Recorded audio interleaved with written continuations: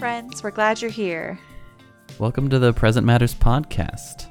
I am your co-host, Andrew. And I'm your co-host, Kassie. Today's episode, we are going to be going over the outlook on relationships when you are a product of divorce. And Yes. Just like we mentioned last episode, we probably will derail every now and again and go off on some tangents. But that is going to be the overarching story or topic that we're going to be going over. I realized on the last one I talked a lot, and so I'd really like you go over kind of the high level view of what we're going to be going over. So I was the one that kind of wanted to talk about this topic because it's something that I really struggled with after the childhood with the divorce and the aftermath of that. So basically, I want to talk about trust issues that came from it and just like the really negative outlook I had on relationships, specifically like romantic relationships, after growing up with a quote unquote broken family.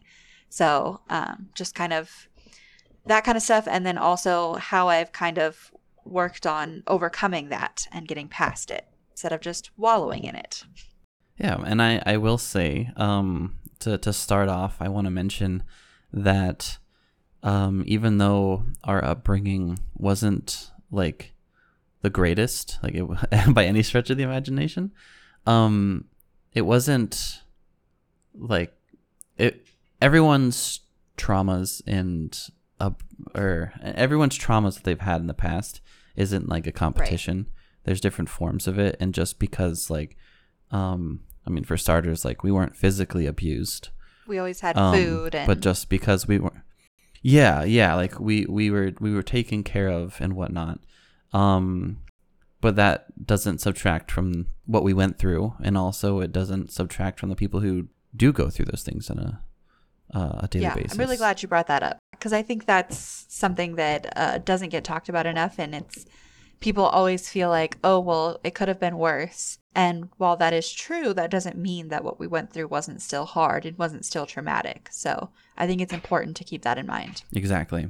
I guess we can go over kind of why we're talking about this, because our parents are divorced and their relationship was... I don't think we have like very many... I don't know about you, but I don't have very... I honestly can't think of any memories that were good. Involving the two of them, you mean? You know, Yeah. Well, no, I haven't had any good memories ever. No, I mean, yeah, like as a family, I didn't finish that sentence.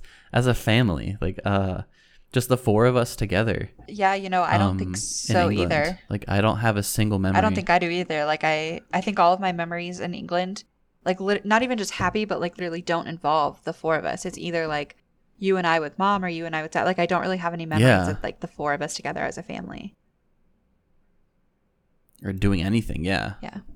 Which is like not something I've ever thought about until just now, because I've kind of always just thought of them as separate. Because it feels like it always has been, yeah.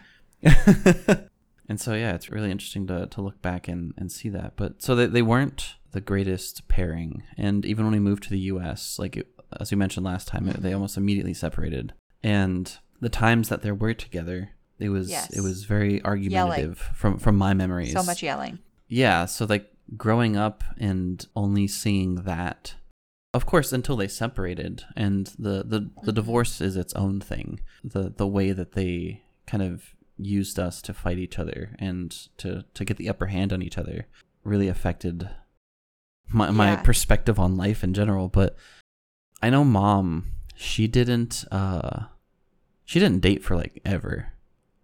Like she didn't. Yeah, well, at least that she showed us. Yeah, I'm I sure think she specifically met talked people about that being like a thing for her, was that she wasn't going to introduce anyone into our lives until it was like actually serious. And I remember there was one guy before Art, who was our stepdad. Mm-hmm. His name was Greg, I think. I don't know, but he was the first one that she told us about. And we still never met him, but she told us like, oh, it's like possibly getting serious. I'm dating this guy, whatever. But we never met him either. So we never met anyone that she was dating until Art, who she's married to now. So Yeah, I have vague memories of Greg. You bringing up his name, Yeah. I was like, I feel like I remember him, but I don't No, have we any didn't like meet recollection him. of ever meeting him. So I was really confused. But then you said we didn't meet Yeah. him. I was like, okay, cool. Yeah. So mom didn't really bring anyone into our lives until Yeah. Art, who, as you mentioned, is our now stepdad. But dad, Almost the like opposite. almost the opposite. There was a lot of females that were.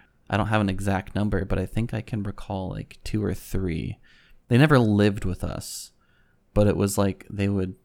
One I remember flew out from like the East Coast Oh, I and remember stayed like that. 2 weeks with us, Judy. and she I bought feel me like it was drumsticks. Judy. Judy, yeah, wow, I'm you good at remember her names. name? Yeah, she bought me my first drumsticks. Wow. And because I said I wanted to be a drummer, and I remember like dad and her talking online like through the webcam and stuff for I don't know a couple weeks or months. Time is Weird when you're a kid, yeah. it doesn't. It was weird when you're a kid, yeah. And then she flew out, and like everything was great. Like it seemed like wow, like this girl is awesome, and she loves us, and we're like, it's like a weird family situation going on, even though it's only like 2 weeks. And then we just never heard from her again.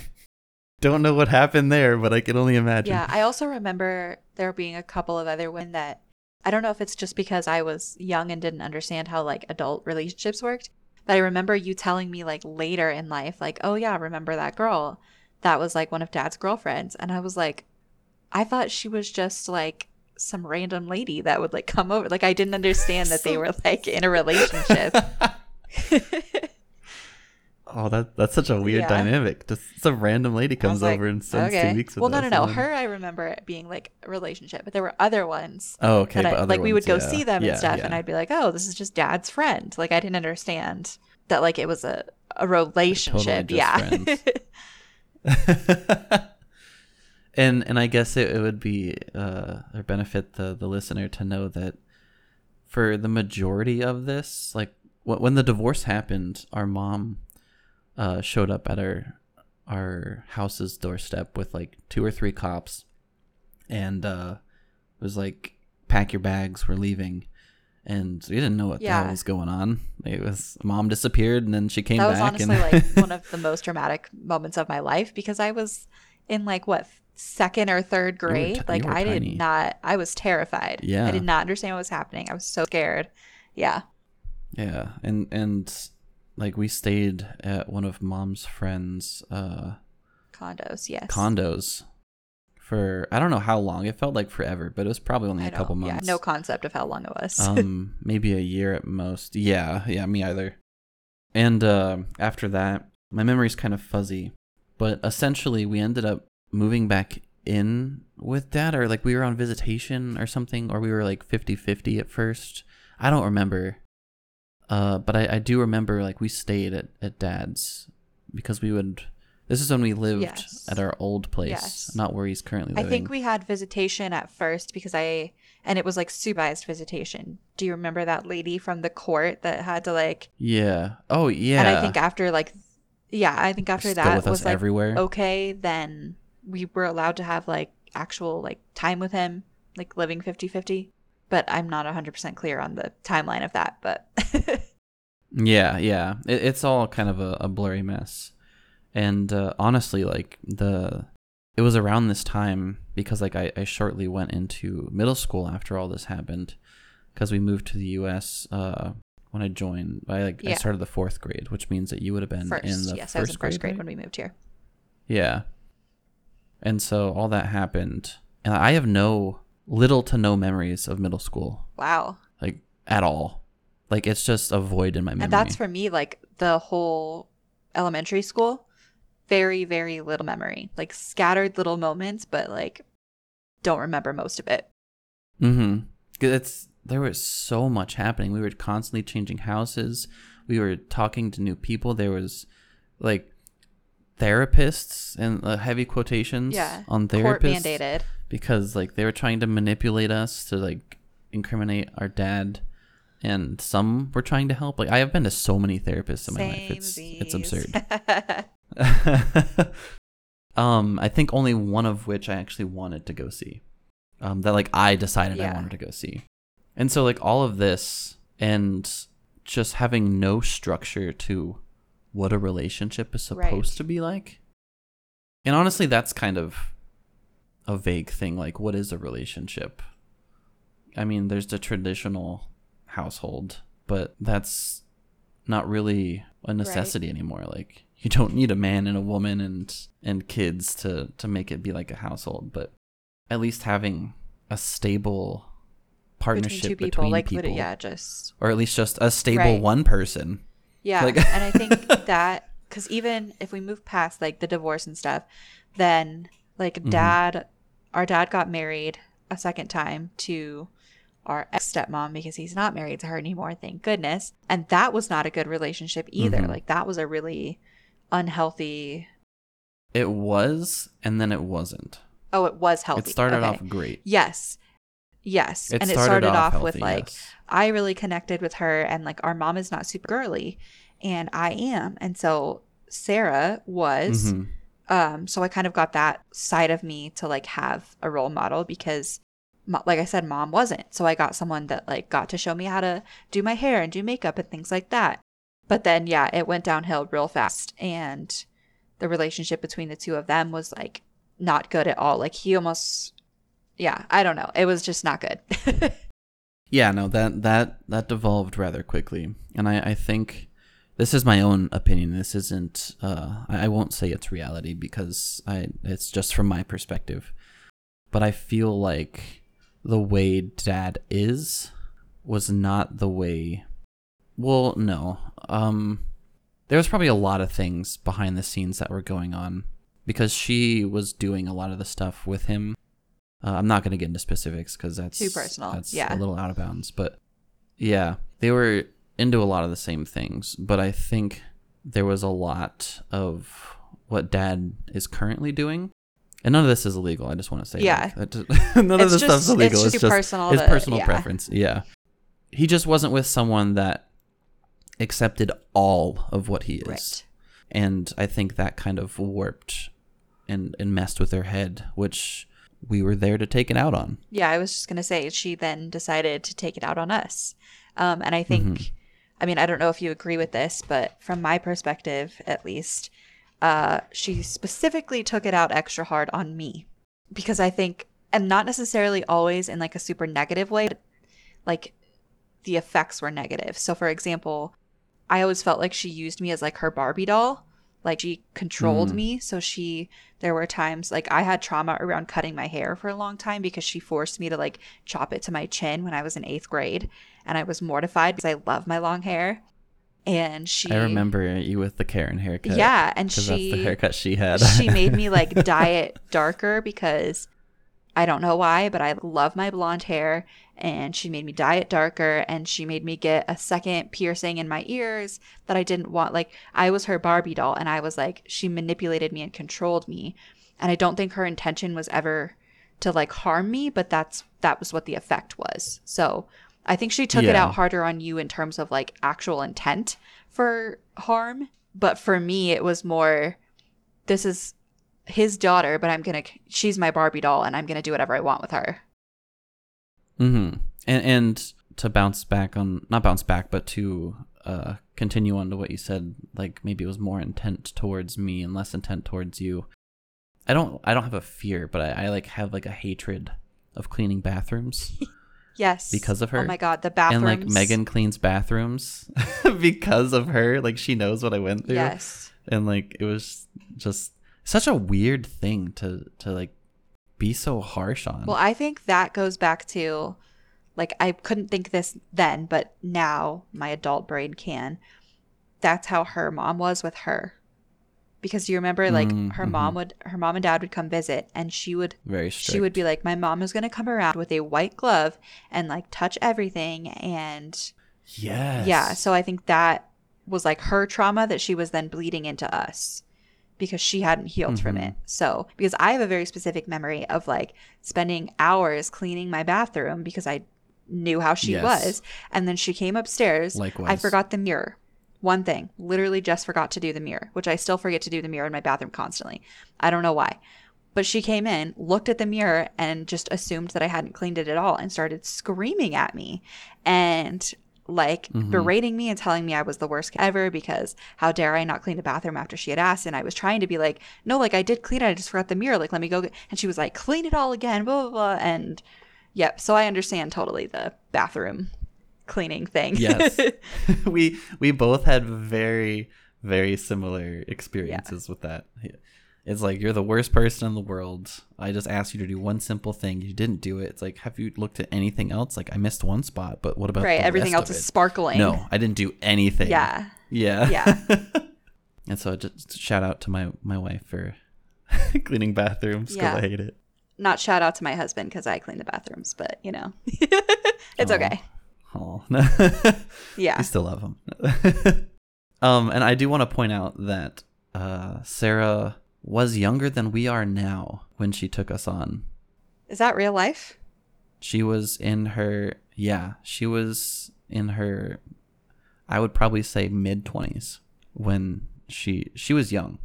I'm just She like was really young. processing that. That's nuts. Yeah. Think of yourself like 4 years ago and then having 2 kids. That are not blood related to me. Yeah. Yeah, and having no, like, you're still kind of in, she was a partier, so she's still in her party phase. She now has 2 kids, a A husband, whole house and whole house. wow. Yeah. So it's like, I have definitely forgiven her. It's not, I think, I hope she's changed and grown since then. But I feel like if I saw her on the street, I wouldn't hesitate to like start like a casual conversation and catch up. But I'm not sure if she Right, would yeah. be open to that. Yeah, I agree. I hope she I would be. used to feel a lot of anger and resentment towards her. But yeah, I think my adult brain has been able to process through that and like look at some of the stuff surrounding like what she was going through and understand like it doesn't excuse what she did. It doesn't excuse the way she treated us, but I think it makes it make more sense to me and makes it feel like it wasn't me, which is really the healing that I needed is like I didn't cause her to act like that. I didn't do anything wrong. I was a child, you know, that it like her own stuff was going on and she just wasn't dealing with it in healthy ways. Exactly. Yes. Yeah. And it's just unfortunate that we Right. so happen to just be there all the time to have it Yeah. be taken out on. And then mom, so her and Art didn't actually get married until I was a senior in high school. I think because they were both married before and so they just didn't feel any need to like rush into it. So he like moved in with us, but they weren't actually officially married. But anyway, their relationship was fine. However, I think because of the trauma that I came with, like talking to me specifically, because we all know that I was more of a hot mess than you were in high school. But like when we moved in with them full time, which was my freshman year of high school, I was so out of control because I just had no idea how to deal with all of the trauma that I had gone through. And so And your chemical imbalances that you right, had no idea existed. I have an anxiety disorder that was undiagnosed. So it was a lot. But I think that put a strain on their relationship. And so like that also, I don't know, like that also in high school at least wasn't a good example of a relationship for me just because like all I saw was him not knowing how to deal with me, her not knowing how to deal with me, and them kind of, yeah. Basically, I caused problems. There was tension. And then, Yeah. So all that to say that I just think that at least through high school, there was no solid example of what a partnership looks like for me. Mm-hmm. I definitely hear that.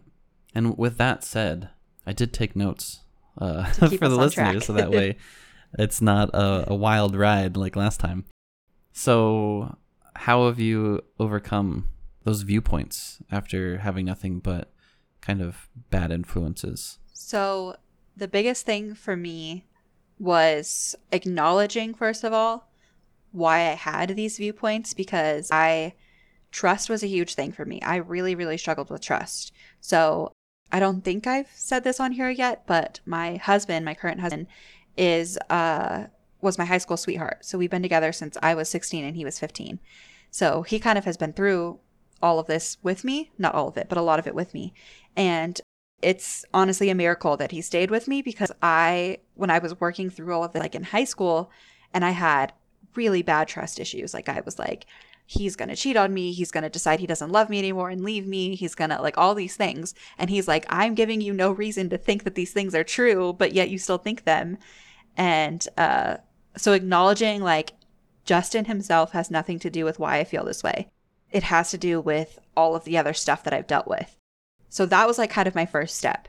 And then as I got older and I went back into therapy, like after college, I kind of was able to work through where all of this insecurity in relationships was coming from. Because for me, that has been the biggest struggle with relationships is insecurity.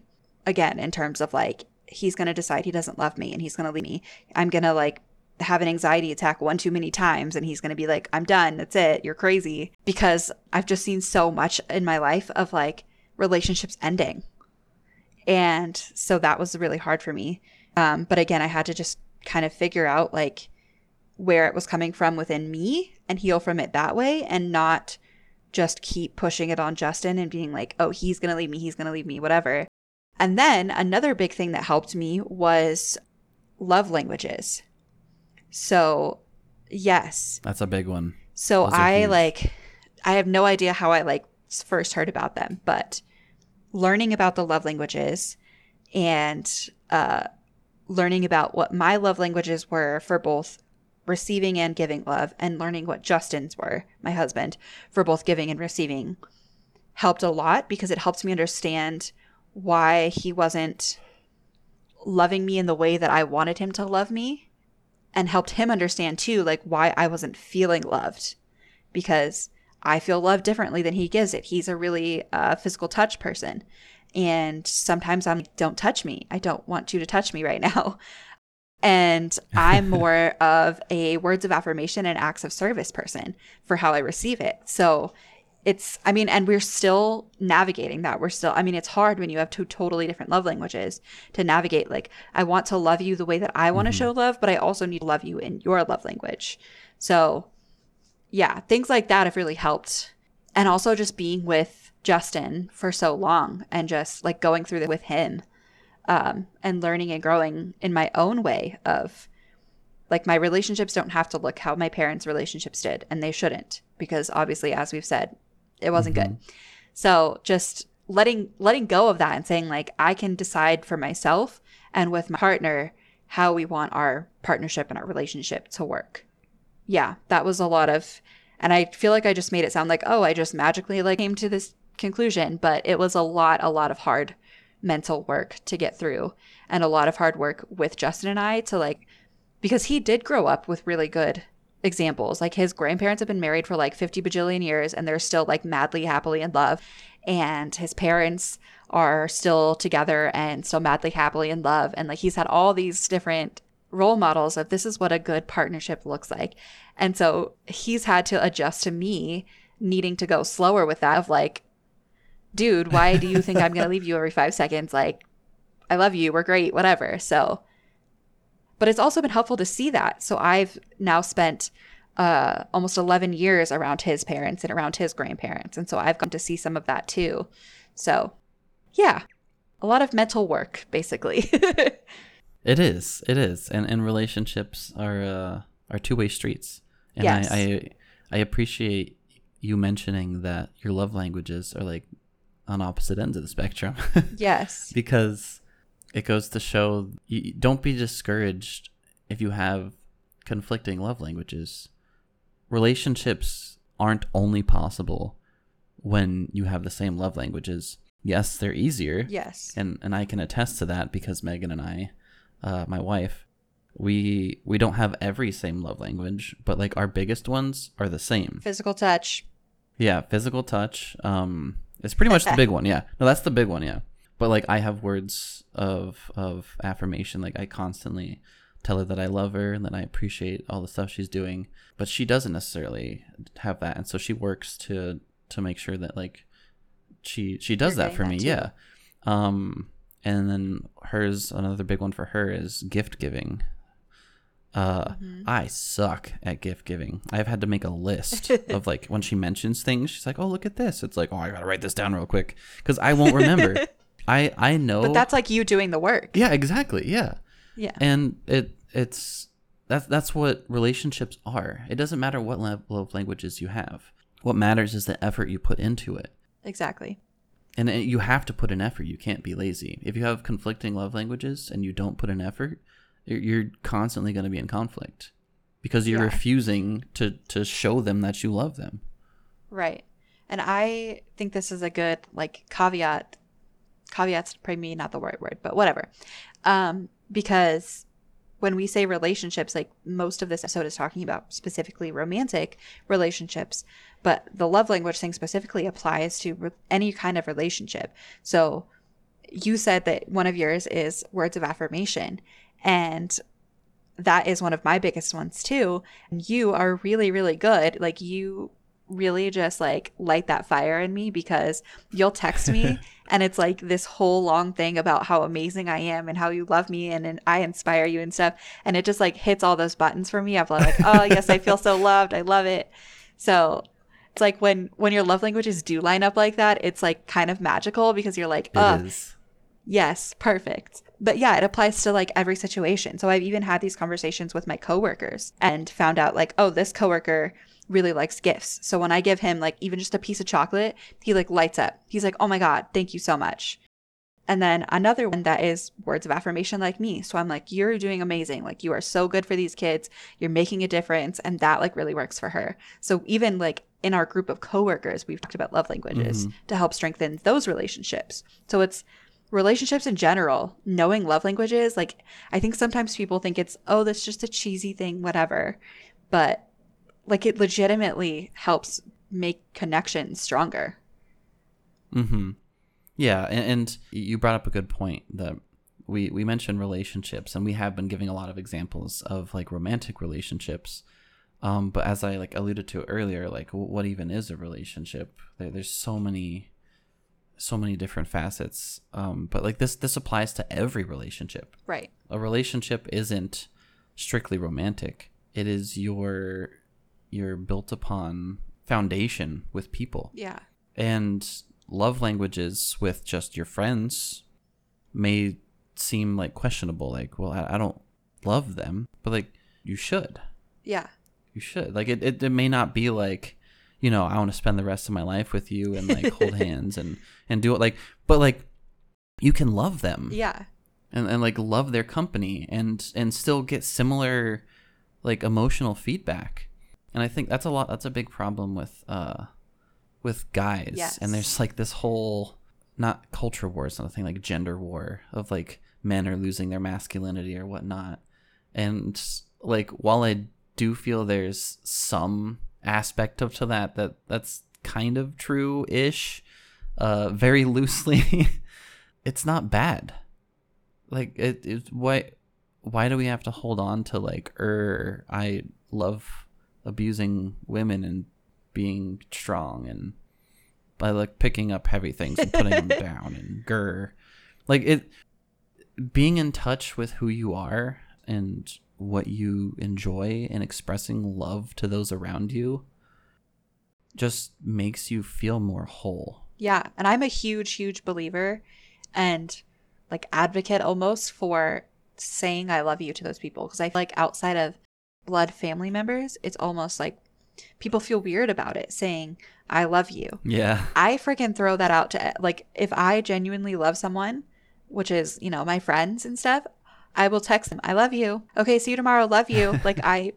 Because this world is crazy and you never know what can happen. And It is. also it just feels good. It feels good to hear that and know that like I have all of these people around me that love me. So throw it out there. Just tell everybody you love them. Well, only if you actually do. Don't just like, hey, random stranger, I love you. That's weird, but what movie is that? I feel like I love you too, random citizen.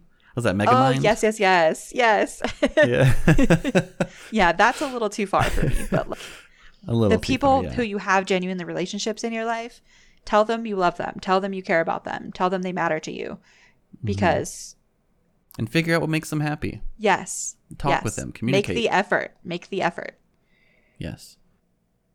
All right. And with that in mind, we have 2 new segments that we want to introduce into the format of things. And we're going to start off with the one that's going to emphasize a little bit more with Cassandra, because she is the bookworm. I do read, but I don't read nearly as much as she does. So we're going to have the first installation of the book corner. Yes. I love that we call it the book corner. It just sounds so cozy. It does. So I kind of have 2 books that I want to briefly talk about, and they both kind of relate, which I will say that for this segment, the books that I talk about won't always necessarily relate to the topic. Sometimes they're just going to be books that I have like resonated with me.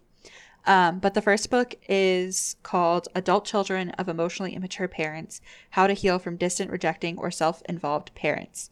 So I'm not going to go too much into like why specifically I read this book and like what this did for me specifically, because I think, again, that is a little bit too personal. But I strongly recommend this book if any of this stuff having to do with relationships resonated with you, because this book helped me understand my parents better and understand how the way that they raised me, the way that they interacted with the world helped shape my own interactions with the world, and my relationships with other people. So yeah, that's a good one for that. That's more of like a self-help book, basically. And then the other one, I actually haven't finished it yet, and I'm already going to recommend it because I love it. And it's from one of my favorite people. So I love Michelle Obama. Love her. If you have ever read her book, Becoming, then you will also like this one, because Becoming was amazing. So this one is called The Light We Carry. And this one is more focused on, it's sort of like a self-help book too, but it's focused on how do you find the light in people and how do you help bring that out of them and how do you give them your light in return, because the world that we live in is nuts and crazy and can be really hard sometimes. And so finding and fostering relationships with people that are a light for you and that you can be a light for them is really important. And she talks a lot about that and how to do that, because a lot of times, especially in today's age, she talks about with like after COVID and with all the technology that gets in the way of how to still foster those relationships and create those relationships, which I think is fitting for this topic because, again, what like we talked about, it's not just romantic relationships. Like relationships in general can be a really, really good support for you in your life. And so how do you foster those? How do you bring out other people's light and give them your own light? So there's some quick plugs for some really good books on relationships.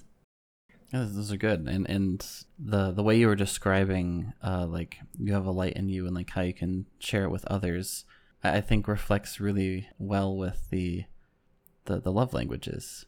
Yeah. It's like, you know, making that connection and how can you share that and spread that with others, because like, I mean, you know, the whole basis of this podcast is like influencing those around you and influencing the now to better tomorrow. Yeah. It's what you do with those around you and those closest to you will spread. Like hatred spreads, but love spreads as well. Yeah. And why choose to hate when you can love? Exactly. Yeah.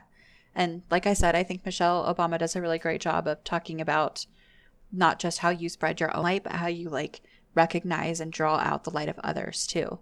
Like help them see in themselves that they have light too. Mm-hmm. So then it's like more than just I'm spreading my light around, but I'm helping other people spread their light around. So then it's light and great and happy and sunshine and rainbows.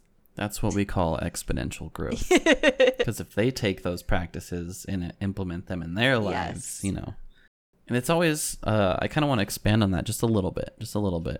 Because I find it interesting where it's like there has to be a certain mindset in people that stops them from spreading it. Because like you read the book, and so you know, like you've internalized it. And you want to implement that and show others that they have a great light in them that they can spread and whatnot. But what stops that from continuing? Like there's so many books and like seminars and people who preach just that like you have so much good in you and you can do so good. Like why? I wonder why that doesn't propagate. That question, I think about that a lot, honestly, because, and sometimes I get like almost frustrated about it. Yeah. Because it's even like in the same vein, like when I read educational books, like professional development books for me for teaching, Mm-hmm. like I read them with the intent of then like implementing that stuff in my classroom. And a lot of teachers don't do that. So I'm like, what's the point of reading it? You know, like there's books that so I call them brain candy. There's brain candy books that are just for fun, but then there's like the meat and Mm-hmm. potato books that are like there to help you better yourself or gain knowledge or like spark ideas, whatever.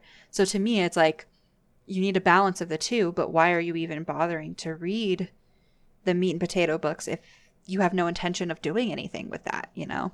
So I don't know what the Mm-hmm. answer is, but yeah. So I feel like I recently have stumbled across something that can shed some light onto it. I mean, not everything has like a clear answer. This is from TikTok. I have not done a deep dive on this person, so I guess take this with a grain of salt. But they claim on TikTok that they are a behavioral scientist. I don't remember if if they have a master's or a PhD, but their whole TikTok is essentially about the brain and like neuroscience. And she was mentioning that it's really easy for the brain to keep doing what it's doing. It takes no extra energy to just not implement anything and just keep on going on with your life how it's currently going and accepting the current truths. But it takes a lot more effort to change something or to implement something.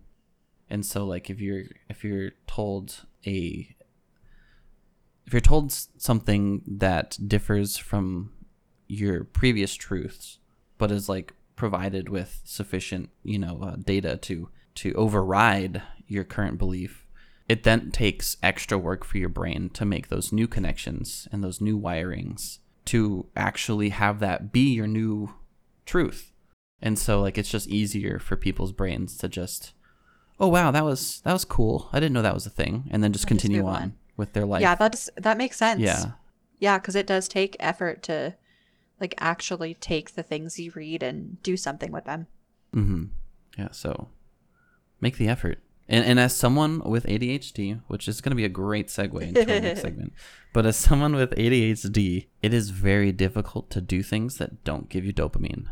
Yes. Very difficult. Like, I suck at putting things in the dishwasher. The dishwasher will be dirty. Put it in the sink. It's so much quicker. Don't have to worry about finding space. Don't have to open up the door. It takes like 2 seconds, but there's so many steps. Yes. And it takes so much effort for me to be like, okay, rinse off the dish, put it in the dishwasher. But you have to repeatedly do it in order for that habit to be formed and have it to be normal. But yeah, so I feel like it's not impossible, but it's difficult. I feel like that's become like our mantra for this episode, our theme for this episode is just like make the effort. Just make the effort. Make the effort. It's worth it. Yes. It's hard, but it's worth it. Yes. Okay. And with that, we will next time I'll have a book. I have a book that I can go over, but we're running short on time, so I'll do my book next time. Okay. And then you can also have some depending on time, but So with that being said, we'll go into our next segment, which is going to be more of a question. Like, what was your hyper focus? I want to say this week, but it's bi-weekly, so I don't know how to phrase that.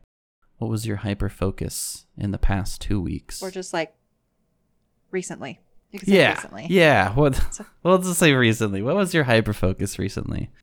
And if you don't mind, I will start off with this one. Yeah, go for it. Because this is recently, like things happened recently, but it's also something that's been on my mind for maybe a month or two. I'd say 2 months. 2 months. So there's been a whole debate and argument online and within the art community. There's a little something called AI art that has been pissing off a lot of traditional artists. I saw you post this. And for good reason. You posted this on Instagram. Yeah, so Yeah, so I finally got around to doing it. And I've been messing around with the generator, the AI generator, Midjourney, for a little over 2 months now. Just messing around with things, and they are angry for a good reason. I understand, because like there's someone submitted a purely AI generated art. Like they just typed in and they were given an image, and they submitted that image to a competition, like a pretty well-renowned competition, and won. Wow. By doing no work aside from typing out a prompt. Yeah, can you explain briefly a little bit more about what you mean when you say AI art? Yeah, so there's multiple. The two big ones are Midjourney and DALL-E 2. And essentially what you do is you type in a prompt to this program, and the prompt could just be like a sentence or just even a singular word.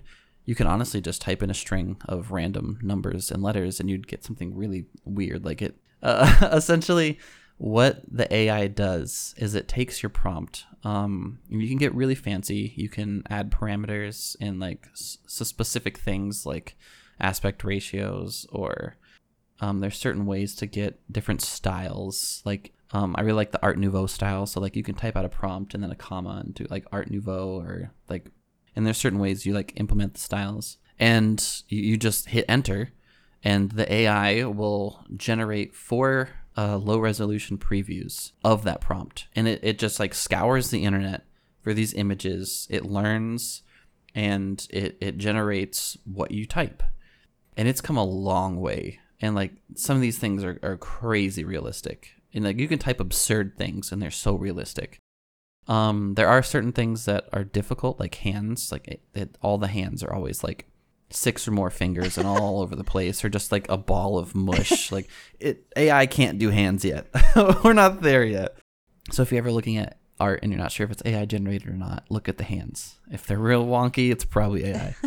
And so the art community is like rushing to, like, they're not trying to shut down these programs, but there's a lot of, not laws, but like internal rules and whatnot to these competitions, and like galleries and even like stock photography sites are like implementing rules to where like you can't submit AI generated art because it would just be inundated with this art.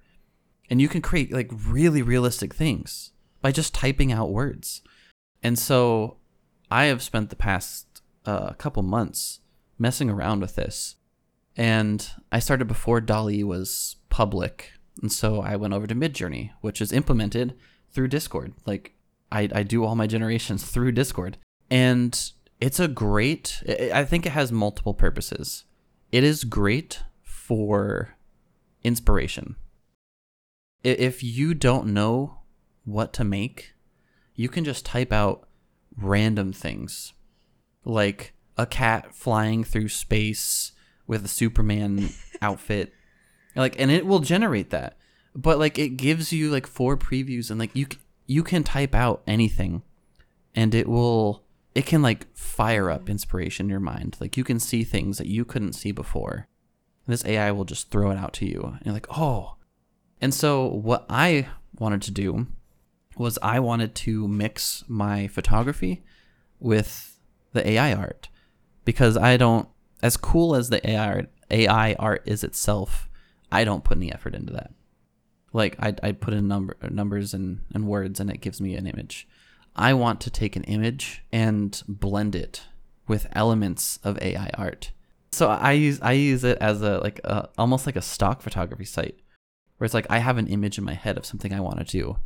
And like I really like doing astrophotography, but I don't have the equipment to do it, and there's only so many pictures of the Milky Way you can take. The Milky Way literally looks the same no matter what time of year, everywhere you are. Like it doesn't change. It's a literal galaxy. I mean, it does change. It just takes millions and billions of years, but we won't go into that. That's another hyperfocus. Rabbit hole. Yeah. And so I'm like, I really want to do more space themed things, but like, how do I do that? I can just type in like a purple galaxy, spiral galaxy. It'll generate that for me, and I can use that in my photography and my composite work.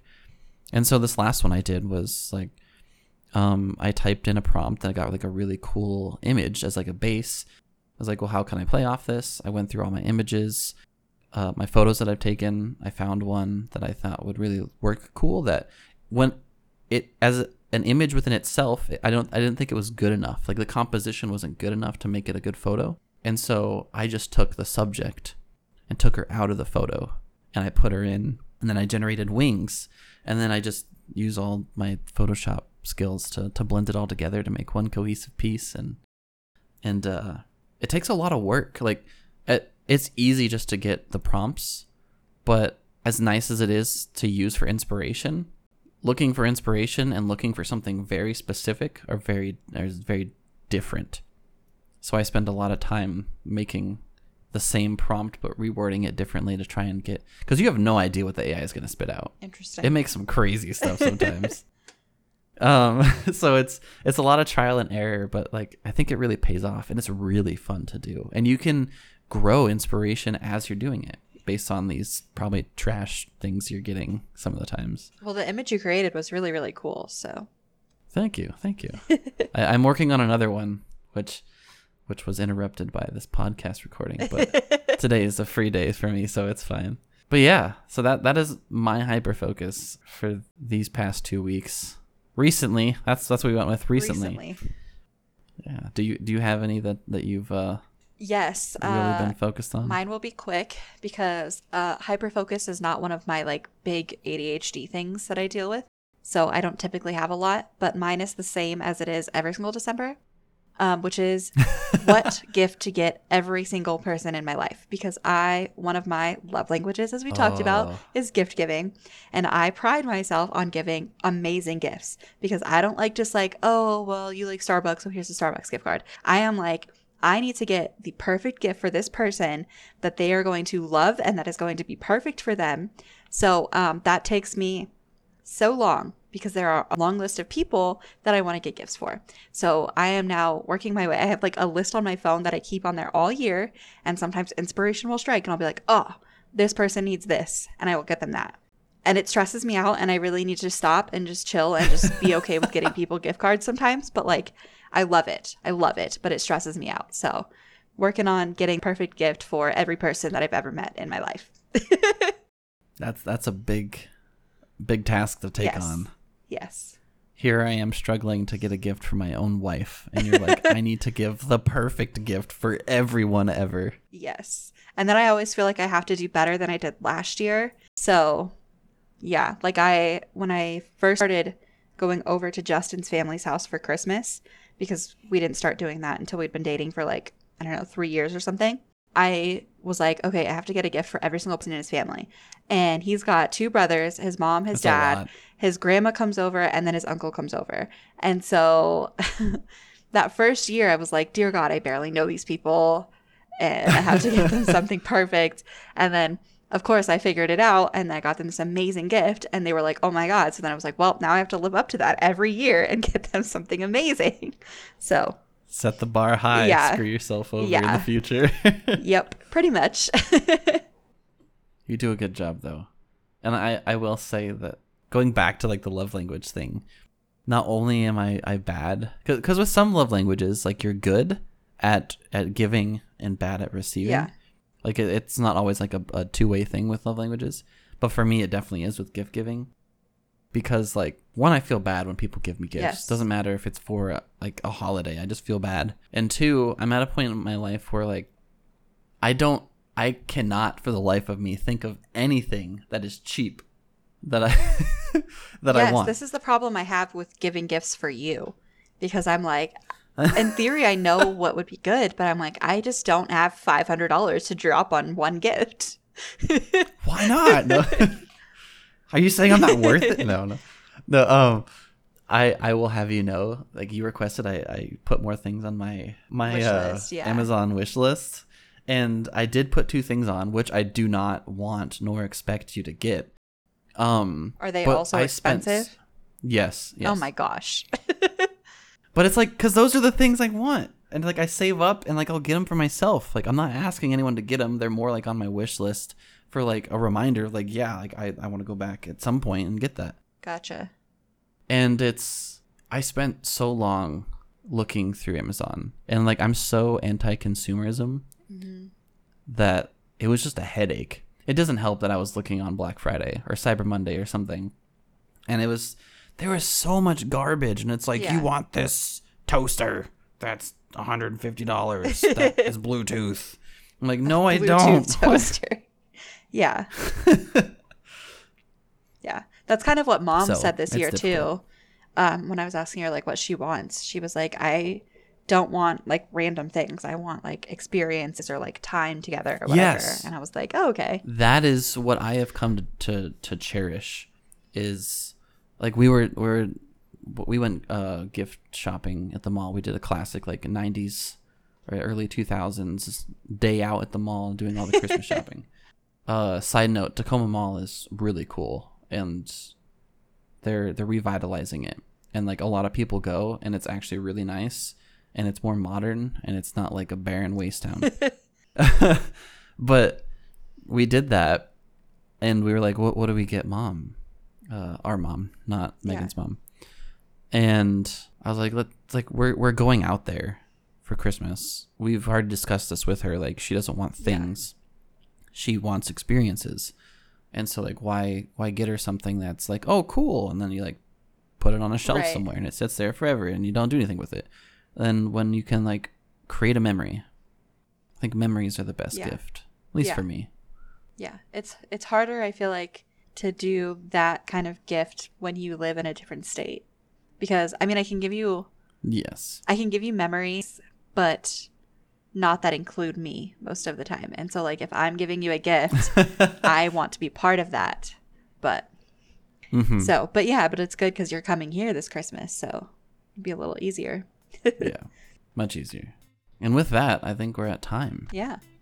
So put in the effort. We actually, that's the moral of today's, the biggest takeaway. Put in the effort. Yes. And we actually did think of an outro, and I could have just said it, but instead I'm going to talk about that we came up with it, and then I'm going to say it. Make it awkward. All right. Make it awkward. Nothing's awkward unless you make it awkward. Don't forget that the present matters, and what you do today will affect tomorrow. See you next time.